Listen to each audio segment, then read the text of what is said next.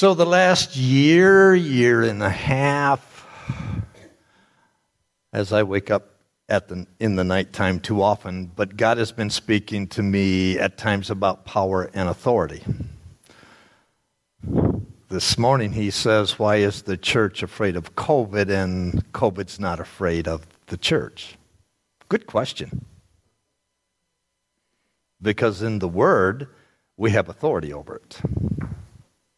And yet we live like it has authority over us because we become so worldly and not gone deep into the kingdom of heaven.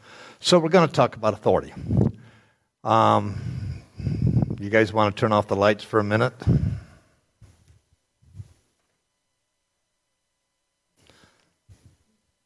That light will stay on.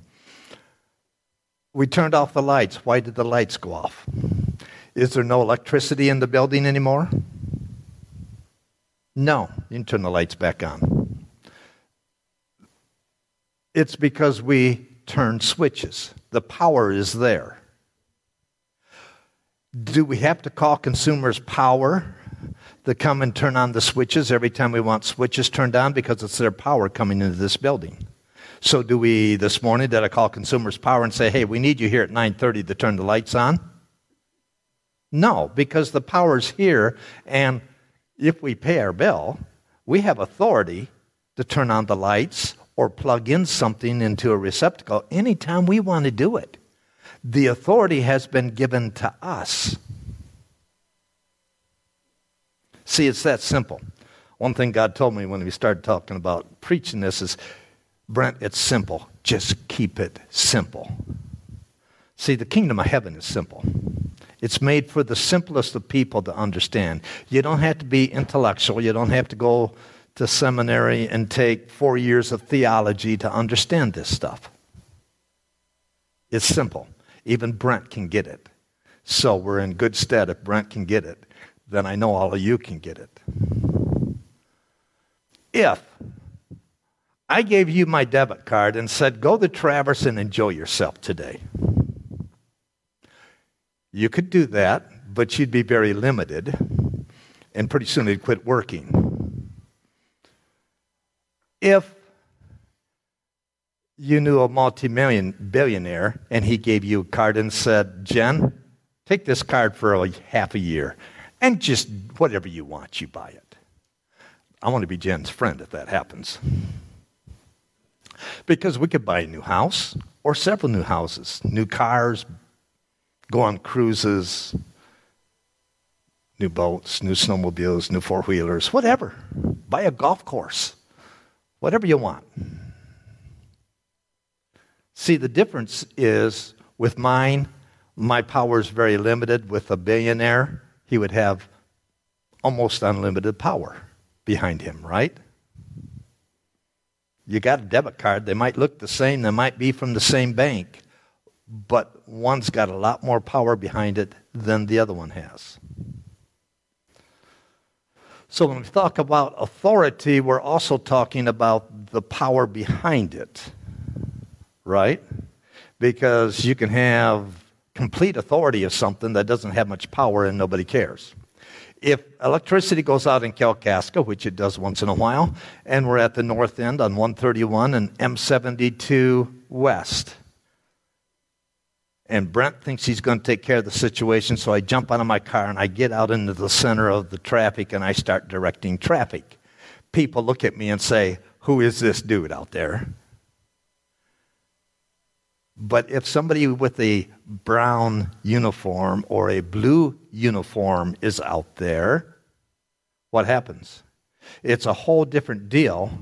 Not because that guy might be stronger than me or bigger or smaller than me, probably not as good looking as I am, but he's got the power of the state backing him up. All Brent's got is his egotistical Karen thing in him that makes him go out and stands in the corner and try to take control of things. Okay? The power makes all the difference. We are in the kingdom of heaven. Where is the lack of power in the kingdom of heaven? There is no lack of power, right? When Jesus came down and lived his life, we seen what the kingdom of heaven is like on earth. Jesus went around doing good for all of those, healing all of those who were oppressed by the devil. Jesus understood his authority. So, because we've been in Haggai, we're going to take this verse, and we're going to start this morning with this in the Word. And I will try to get through what I got for today. And by the way, if it was me, I would do next week's sermon this week and this week's sermon next week. But God wants this for today, so we're doing it this way. On that day, declares the Lord Almighty, I will take you, my servant Zerubbabel, declares the Lord, and I will make you like my signet ring, for I have chosen you, declares the Lord. A couple of things in this verse that really don't have a lot to say about authority, but who does the choosing in this verse?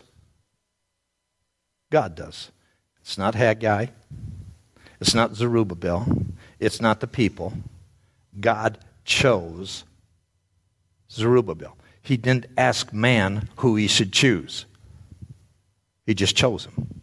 There are times in life when God chooses a leader, and by the way, Zerubbabel was not the religious leader, he was the political leader.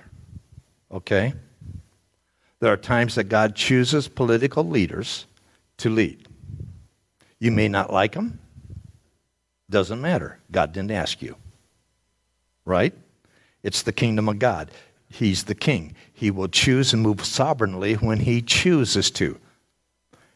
There are a lot of times that God will leave elections and whatever up to mankind to decide and make their choices. I don't understand all of that stuff. When I get to heaven, I will understand it better. But there's the free will and the sovereignty. There are denominations and groups of people on the extremes of both ends of that. I think the truth is somewhere in the middle. I sit down with a Calvinist who is more sovereign than I am, and I'm more free will than they are, and we end up saying about the same thing just from a different end.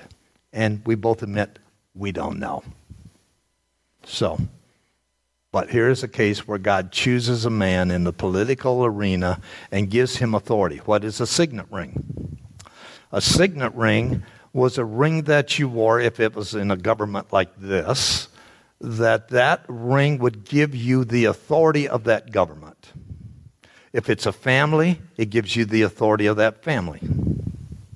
It is an honor to be given that ring, whether as a son or whether as an emissary of a country. That ring is as good as the power is in that government or in that family. All the power who gave you that ring stands behind you, and you have authority now from that government or family to operate in it. Okay? New Testament. I better get my gadget. Luke 15:22, the story of the lost son. The son runs off from his father, takes a third of the inheritance of the family, goes wasted, ends up in a pig pen, repents, comes home to dad, wants to come home as a servant. He gets to dad, he starts the spiel, dad cuts him off, interrupts him, says, no, you're not my servant, you are my son. He shows him how he is a son.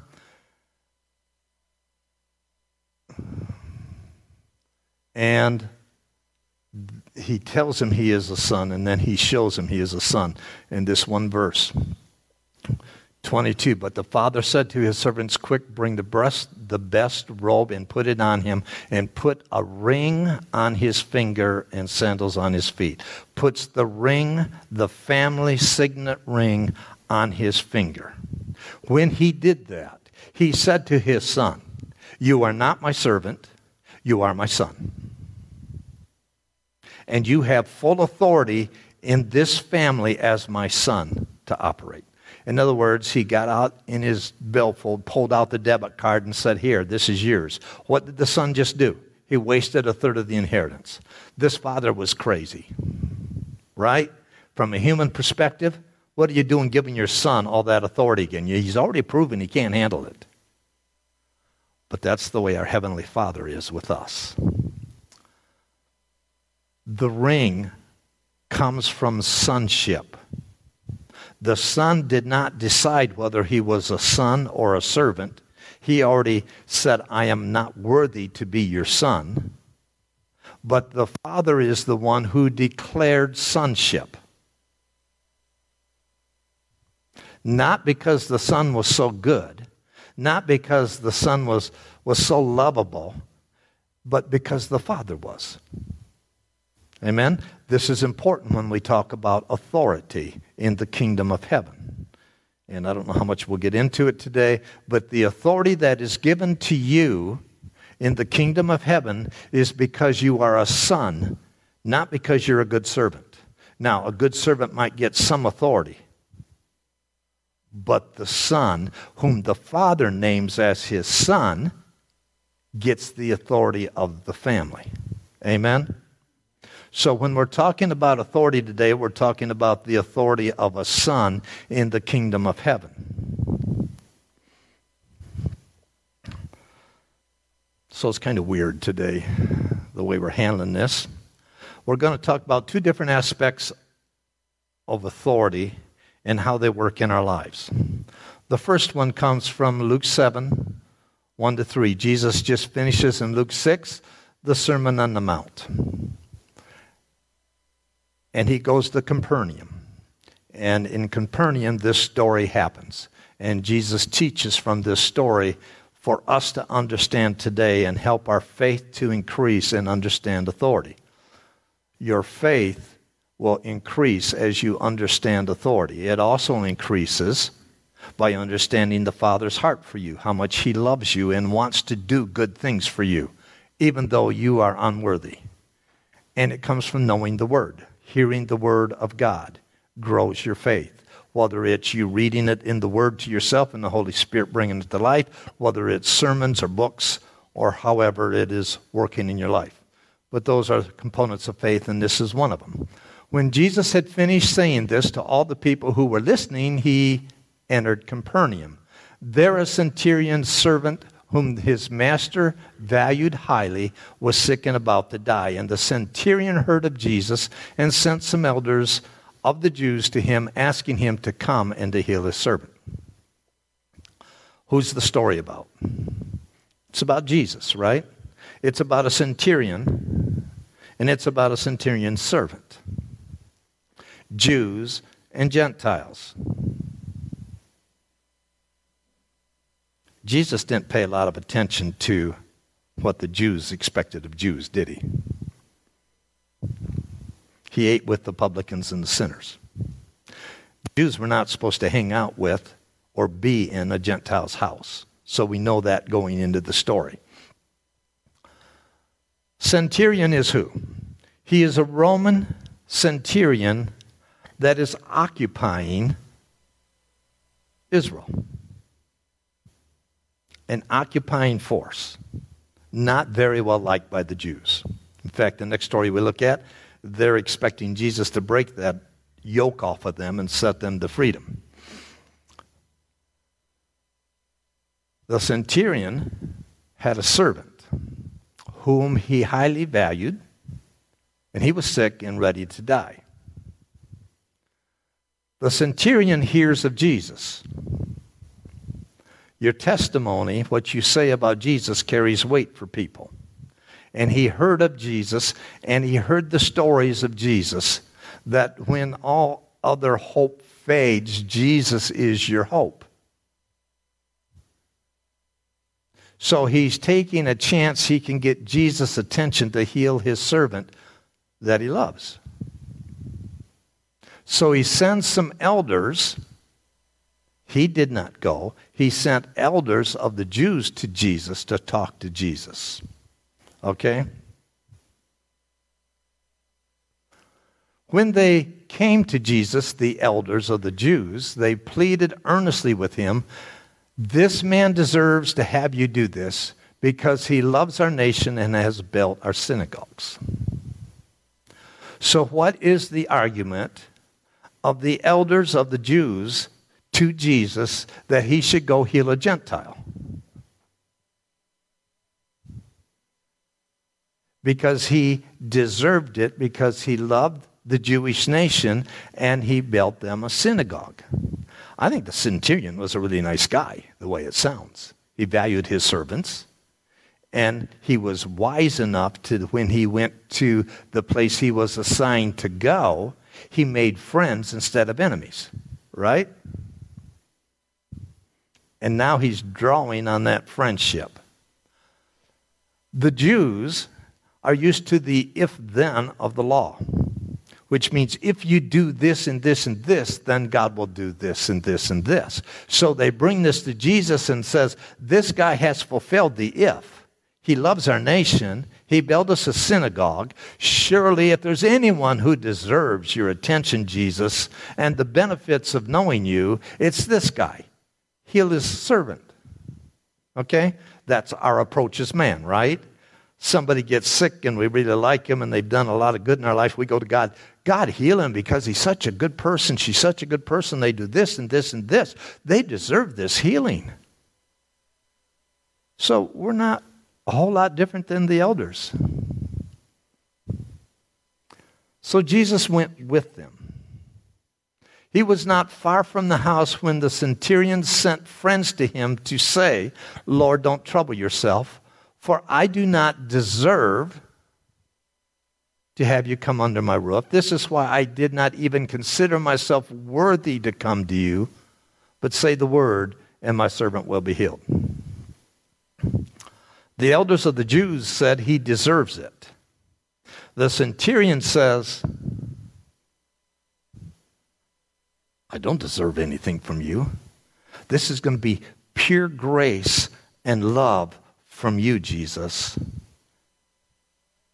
I'm a Gentile, and I don't deserve anything from you. The place of humility is different than the place of earning, right? And when are you good enough to earn it? I haven't hit that mark yet where I get to go to God and say, God, I am so good. You got to do this for me. I deserve it. If I did that, I would expect a lightning bolt to come down and land very near me to put the fear of God back in me. So he didn't deserve to have him come under his roof, and he didn't even count himself worthy to talk to Jesus himself. Why? What was the difference between the elders of the Jews and the centurion?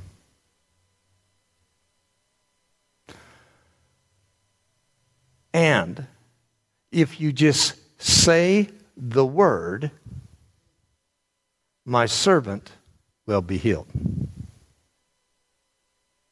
If you just say the word. Authority, most of the time, is in your words.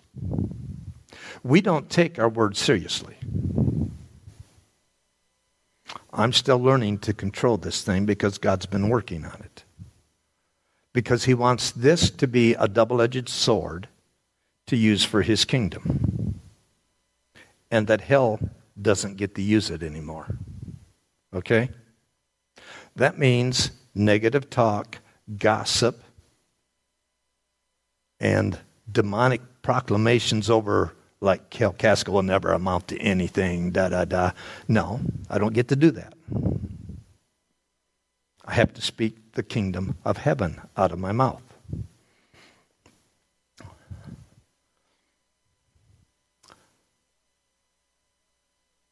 There are many different ways of healing the Bible talks about. Okay? Anointing with oil in James. And I'm not knocking one or saying one is better than the other. I don't believe that at all. Some of us are prone to one more than another. The end of Mark, Jesus said they will lay their hands on people and they'll recover. It says nothing about anointing with oil. Two different kinds. If you go to Larry, he's probably going to anoint you with oil because that's what flows through him. Me, I'll lay hands on you and I'll speak to it. He'll anoint you with oil and speak to it. Okay? It's the words that are backed up by the heart belief. Jesus said, you say to this mountain, be moved into the sea. It's going to happen if you say it and you believe it in your heart. It's not just saying the word, it's the belief in the heart that goes with the words that come out of our mouths. The authority the centurion was looking for from Jesus was just the spoken word. Jesus didn't have to come into the house and lay hands on him. And Jesus didn't have to come with the oil and anoint him. Jesus didn't have to come and mix up some mud and put it on him. Just say the word. And here we go. This is authority. For I myself am a man under authority. He's a Roman. He's a centurion. He's probably got 80 soldiers under him at Capernaum. But his authority comes from a higher authority. Right? He's been given that authority by a power that is above him. He has earned that authority from the higher power through his faithfulness. We'll talk about that in a little bit. He just didn't establish himself as a centurion in Capernaum with 80 to 100 soldiers beneath him and declare, I am your centurion here. I work for the Roman government. He was sent there by the Roman government. See, there's a lot of Christians that want authority. And we want to be able to speak to sicknesses and diseases or spirits or the weather or whatever it is, but we don't line ourselves up under authority. Lone rangers are dangerous people in the Christian walk. I've had lone rangers want to come and speak in my church and minister in my church. And they were gifted people, and I said, no thank you.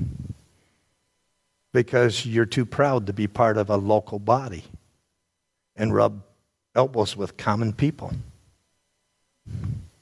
You're a lone ranger. You don't have a higher authority. When we left the Indiana-Michigan Mennonite Conference, we didn't leave until we had another group of churches we were joining who would have authority over us. Because I believe very much in having authority over me.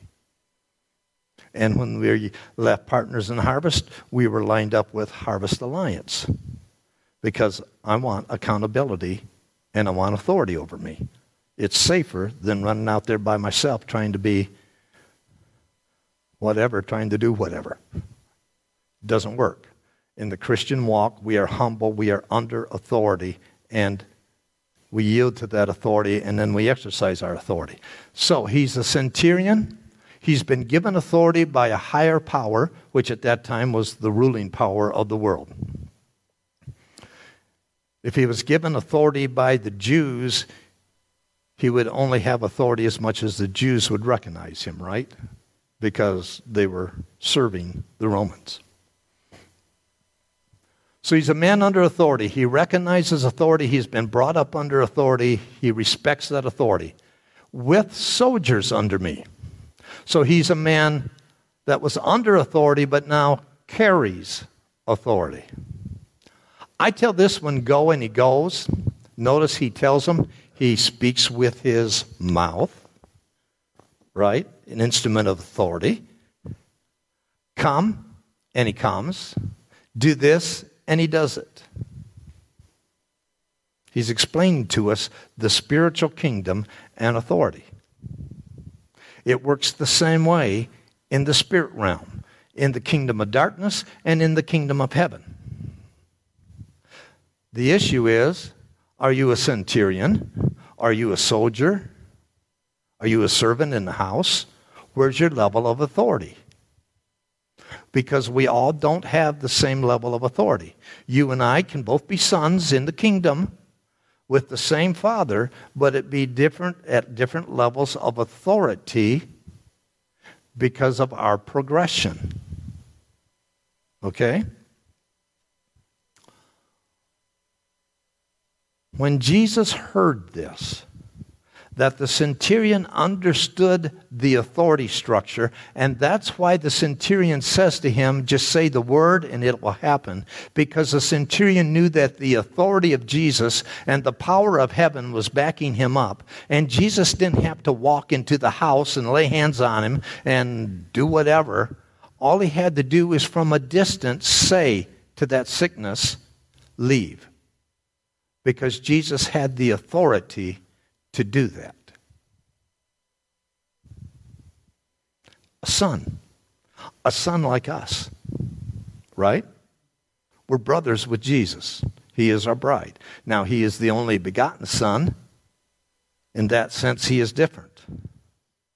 But Jesus said, the things that I do, greater things you're going to do. Right? So, this is pretty great. And Jesus said, but you can do greater. You can at least do this, and then you can do greater. I wonder sometimes in John 5:19, where it says, Jesus seen what the Father does, and he does it.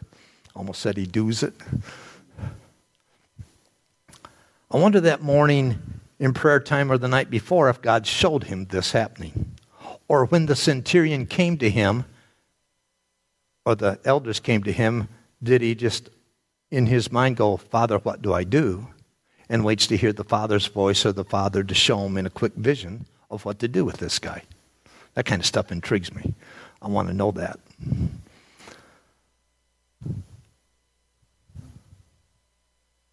When Jesus heard this,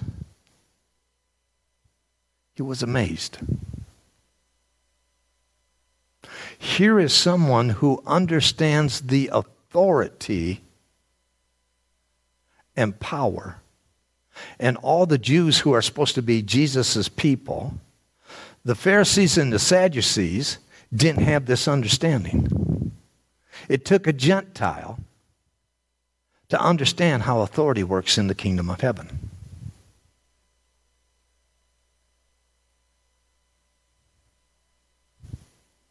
Hopefully, as the Church of Jesus Christ, we get a hold of authority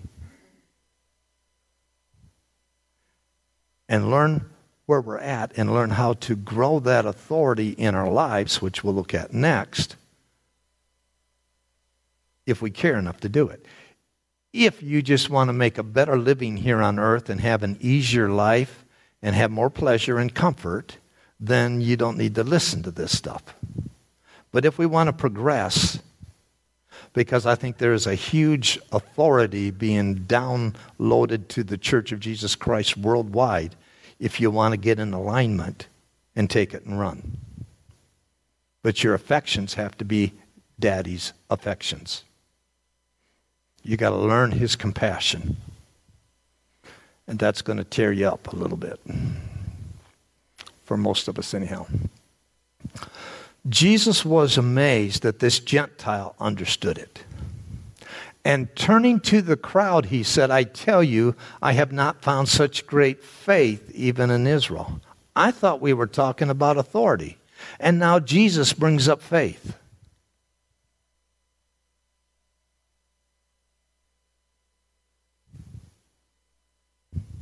Because your faith will be enhanced by your understanding of the authority structure in the kingdom of heaven. And where you stand in the kingdom of heaven. Your level of authority. If you want to spend your time learning how the earth operates and lives in the worldly way, you won't have time to learn the kingdom of heaven. You're going to have to commit yourself to the kingdom of heaven to learn things. Because they're going to be opposite of the way this world operates. You want authority in the kingdom with people? What does it say in the kingdom of heaven? You become the least of it. What does the earth say? You take every advantage given to you to lord it over the people. Completely different. Earthly leaders sneak into hair salons when nobody else is supposed to. Okay? I'm not trying to pick on her. It's just the way it's just an example that's relevant right now. But that's the way they operate. They will tell you what not to do, and then they will go do it because they want to do it. And then they lose respect from people. If you do that in the church, you will lose respect too, right?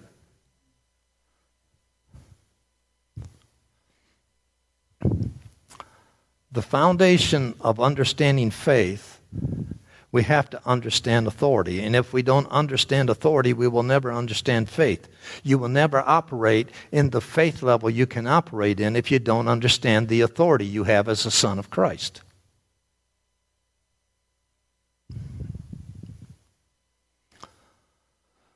Luke 19, verse 11, we'll start at. Jesus was just in Zacharias' house. You know, the wee little man that climbed up in a tree to see Jesus passing by, and Jesus called him down. They went to their house. Zacchaeus was a tax collector. He was a very rich man because he got to take money from people for himself, too, not just for the Roman government. Both of these stories have to do with the Roman government today. And so while Jesus was there, he taught them this parable. Now, this story we're going to talk about was something that was very relevant in their lives. They understood it. And I'll kind of explain it as we go through it from their perspective, what Jesus is talking about.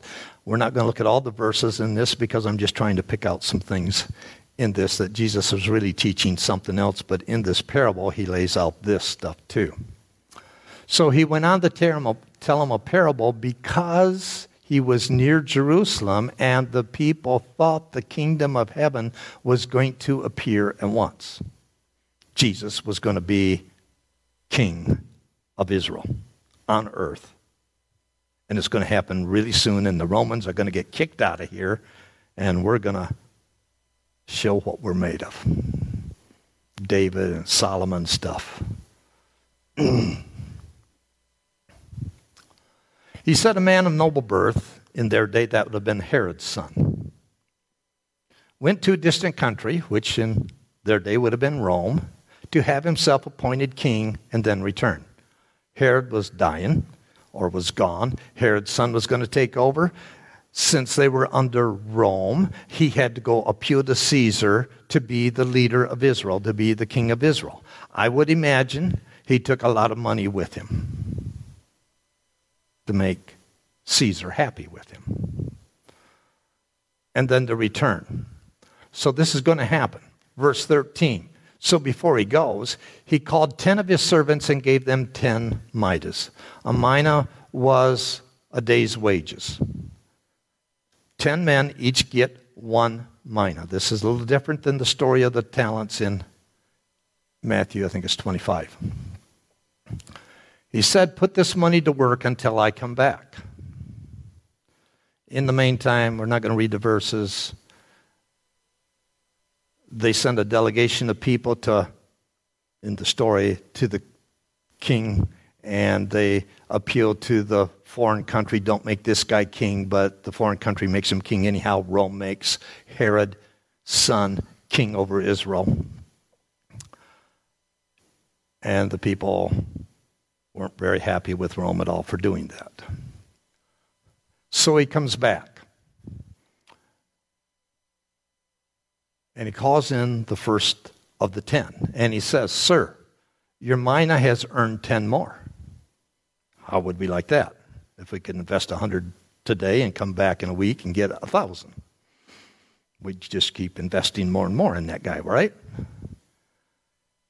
Because you have been trustworthy in a small manner. What's trustworthy? Faithful, dependable, right? In a small manner, Zechariah says in Zechariah 4, don't despise the day of small beginnings. Just because you only get a mina, don't despise it. Use it wisely.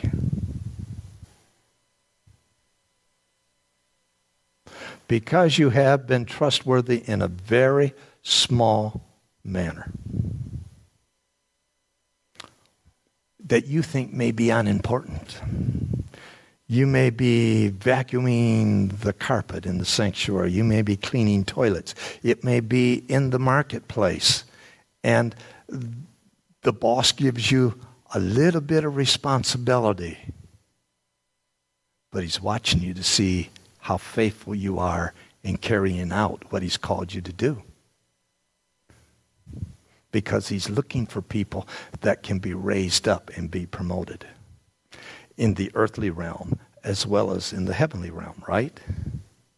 When you talk to employers today, what's one of the first things they will tell you? It's hard to find good employees because they don't take the small matters seriously. If they wake up and they don't feel like going to work today, they don't go to work today. Okay? And bosses and employers and supervisors don't like that. In the kingdom of heaven, many Christians are the same way. They have a job to do. God's called them to do something, but they don't feel like it for whatever reason. And because we run our lives on feelings and emotions, we don't do it. And then we wonder why we don't get promoted in the kingdom of heaven. It's because you haven't been faithful with the little things God's asked you to do that maybe nobody else knows about, but the Holy Spirit's talked to you and you know it. But pastor hasn't come and said anything to me. The prophet hasn't confirmed it. Whatever excuses we come up with that we don't want to be faithful with.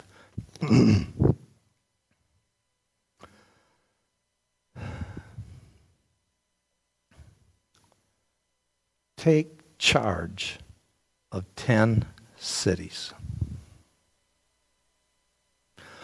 From one mitre to 10 cities. That's a huge promotion, isn't it?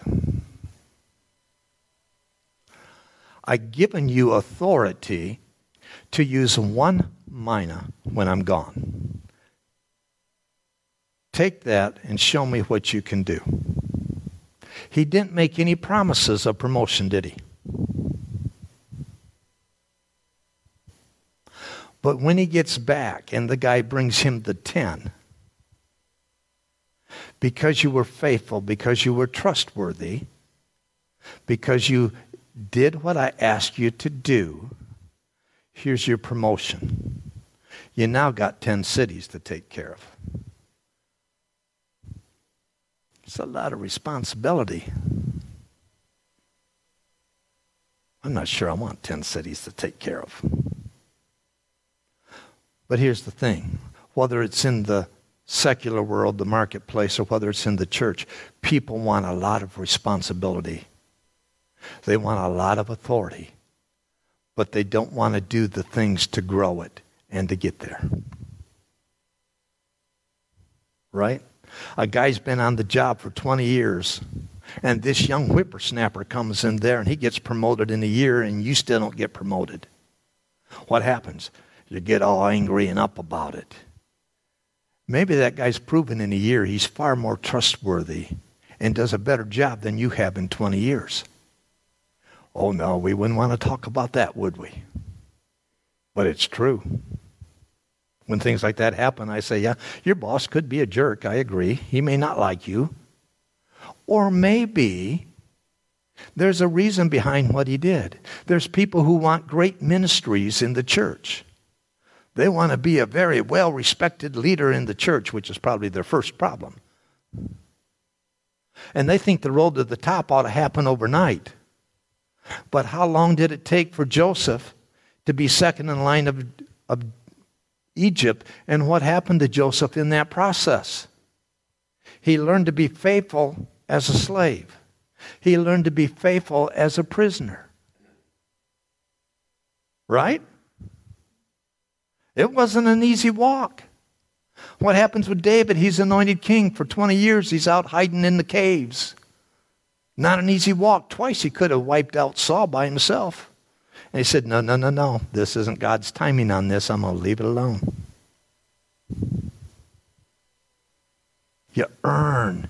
You don't earn it in your good behavior. You earn it in your learning the sonship and being a faithful son and a trustworthy son. And your authority will rise with that. Second came in and said, "Sir, your mina has earned 5 more." His master answered, "You take charge of 5 cities." I like taking care of 5 cities better than 10. A lot less responsibility and time goes into it. The master does not compare him to the one who brought back 10. That's important, right? Because the accuser will accuse you. "Hey, you that got 5, you think that's big stuff? Look at Bob over there. He got 10 cities. You're not much good. You ought to just give it up and forget it." Anybody's heard those voices before? Comparison. Paul says it's not wise to compare yourself against another person. It's the accuser. It comes right out of the pit of hell. The master doesn't ask for that. In the parable of the talents, which is very similar to this, he gave them their talents according to their abilities. Here they all got 1. In the story of the talents, they get 5, 2, and 1. Both stories, the guy with 1 blew it. They went and hid it because of fear and because they thought their master was so hard on them. And they found out they were prophetically bringing an end to themselves by their beliefs and by their words. And the master was hard on them. In this story, he takes the 1 from the guy that hides it and gives it to the guy with 10, and he says something that is very against what we hear in the secular media today. He says, "Take the 1 from the guy that only has 1 and give it to the guy that has the most." Oh, I thought with socialism we were all supposed to share alike. Socialism is not Christianity, people. And you all know that.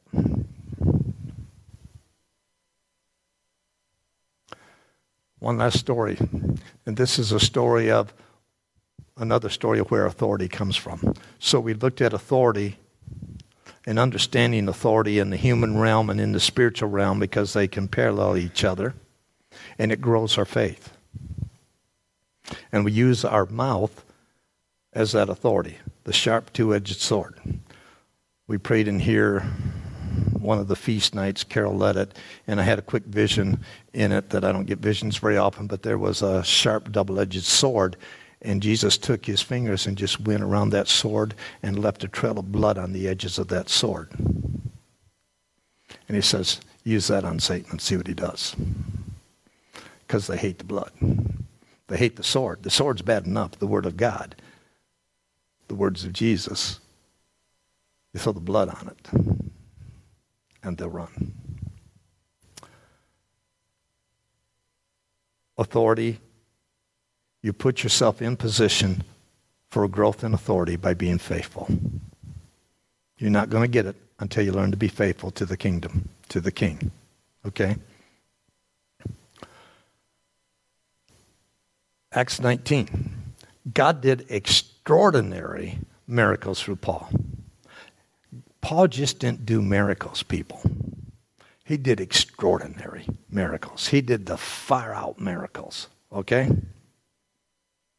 Paul went through a lot of things to get to the top of the authority pyramid, didn't he? So that even handkerchiefs or aprons that had touched him were taken to the sick, and their illnesses were cured, and the evil spirits left them.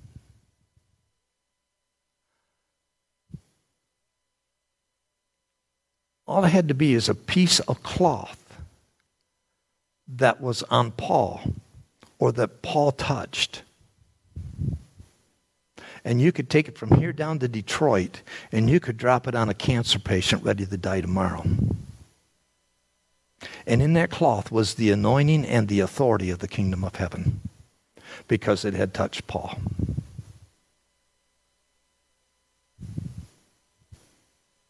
Amazing. Amazing. We need people like that today, don't we? Peter walked down the street, and he had a cloud. I don't know if you could see it or not, but there was a cloud of the glory of God sitting on him. And wherever that shadow landed, if you would get yourself into that shadow, you'd get healed. He didn't anoint you with oil. He didn't lay hands on you. He didn't even speak to you. But where he was, the anointing and the authority was. God's going to raise those kind of people up all over the face of the earth. He might want to do it right here in Kalkaska with somebody at Cold Springs.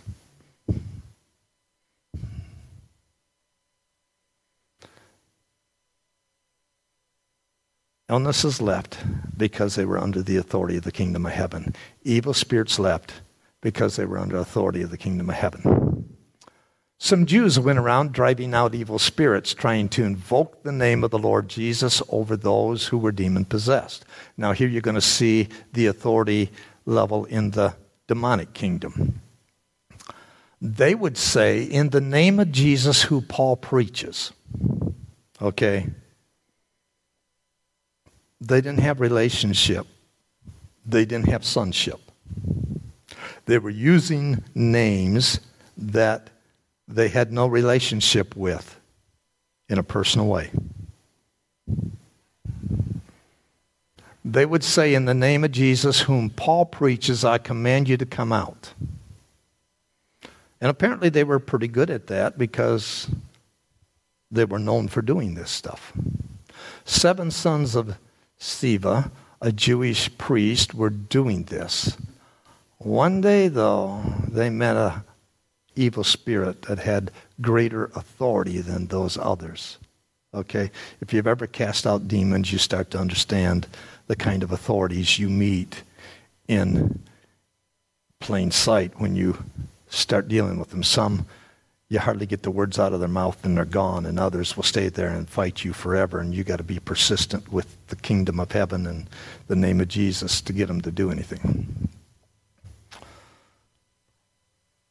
But I never met a demon that didn't get cast out. We in America are too fast to cast out the demonic. Okay? There's other things that need to happen before we cast out demons in a person's life. In Sri Lanka, they just have them come to church, and eventually the presence of God will bring that demon out. Which is kind of the way I like to do it in the Word of God. One day the evil spirit answered them and said, Jesus I know. Jesus I know. Jesus I know. The evil spirits know Jesus. They know the authority of Jesus and his name. I know about Paul. I don't know Paul, but I know about him because he's a man of great authority. And I know that demons get cast out when Paul speaks to them. I just know about him, though. I've heard stories about Paul, but Jesus, I know.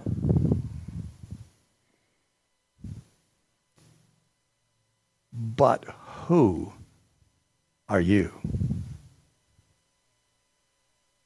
You strut around with your big authority, flashing up for people to see, trying to build a business and casting out demons, and you come to me and you expect me to leave when you carry no authority over me? I'm the kind of evil spirit that's going to take Paul to come to me. Because he has authority. You got a lot of words with no sonship. You got a lot of words with no sonship. You're not wearing the ring on your finger.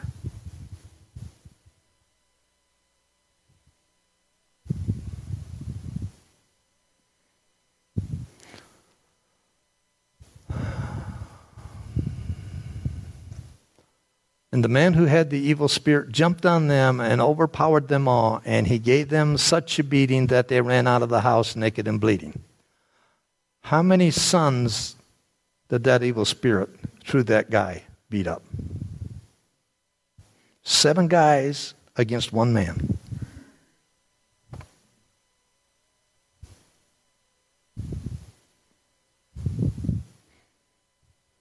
First time I cast out demon with a Jim Gerber, about 6'1", big Ohio farm boy.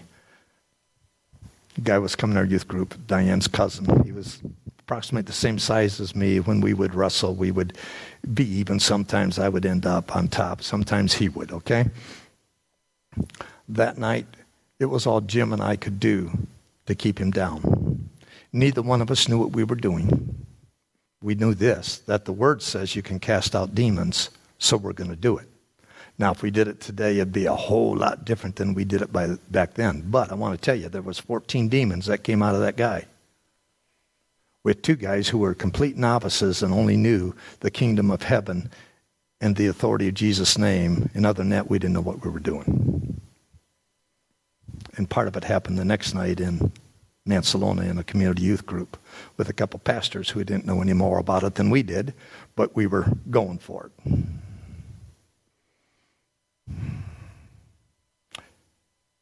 So when it says they overpowered them, I have visuals in my mind of what that looks like. And I know that it happens because, well, we didn't get overpowered that night. It was all we could handle.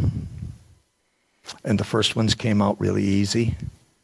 The last ones took a while, okay?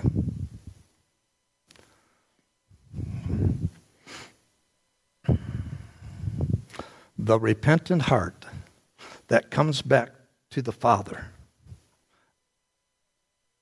whom the Father pronounces sonship over, gets the ring of authority. You don't determine that. He does. You determine whether you come to him with a repentant heart. And if you do that, you will get that ring of authority.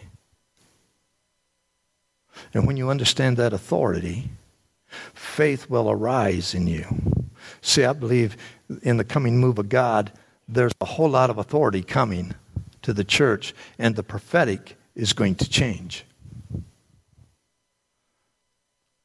Not that the way we do prophetic now is wrong. There is a lot of good things that happen, but personal prophetic messages, I believe in them, and that's the main thrust today of the prophetic. But the thrust of the prophetic is going to change, and it's going to be authority of words spoken that heaven has spoken over people, over families, over churches, over communities, over businesses in the community. Because we will understand our authority better and our authority to speak into things. I have been praying, speaking it forth, declaring it, Psalm 91 over this church for the last, since April sometime. God told me to start doing it. All it is a declaration of God's protection over us.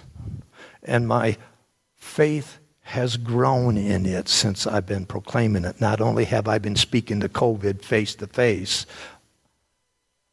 but it's changed me. And I did it because God said, you need to start doing this. So I speak it over Kalkaska, but, the psalm says it's for him who dwells in the secret place. So I use my authority that I have over Kalkaska as much as I can, knowing that a lot of Kalkaska doesn't abide under the shadow of the Almighty.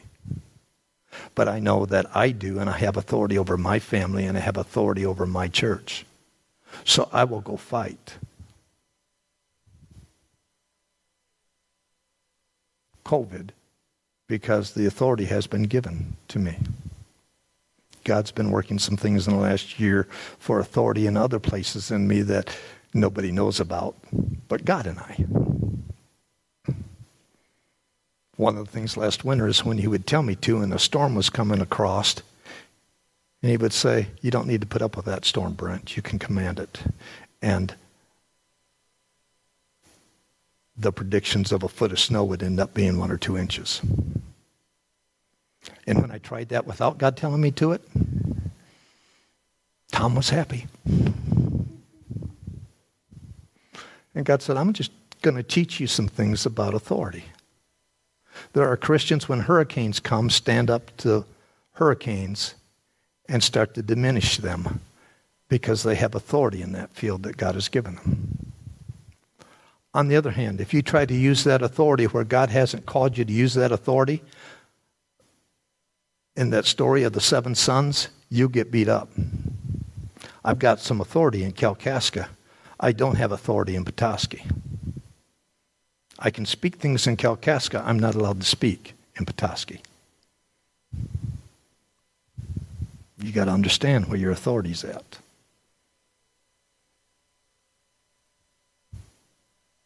And someday God may give you a vast array of authority over a lot of things because of your sonship in him. And he can trust you because your affections are for the things that he has affection for. That's sons. The Father glorifies his sons, and the sons glorify their fathers. What father here doesn't want to see, or mother, doesn't want to see their sons, their daughters do really good in life? And people go, whoa, look at that. Cherie's boys are doing wonderfully in life. She likes that. But the boys will give dad and mom glory too. And they're not hanging on to it by themselves. Amen? I love it when your phones ring during church. I'm amused by it. I know the embarrassment because it's happened to me before.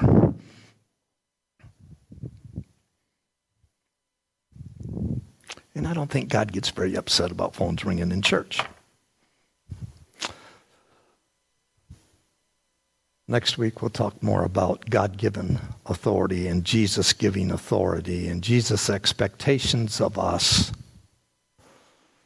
And we'll see how far we can get through that.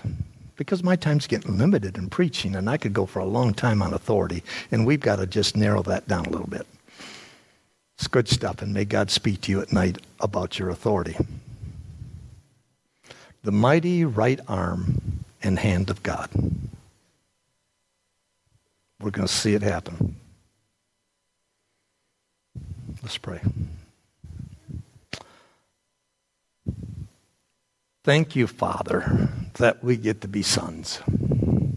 And in that being sons, we have been given authority.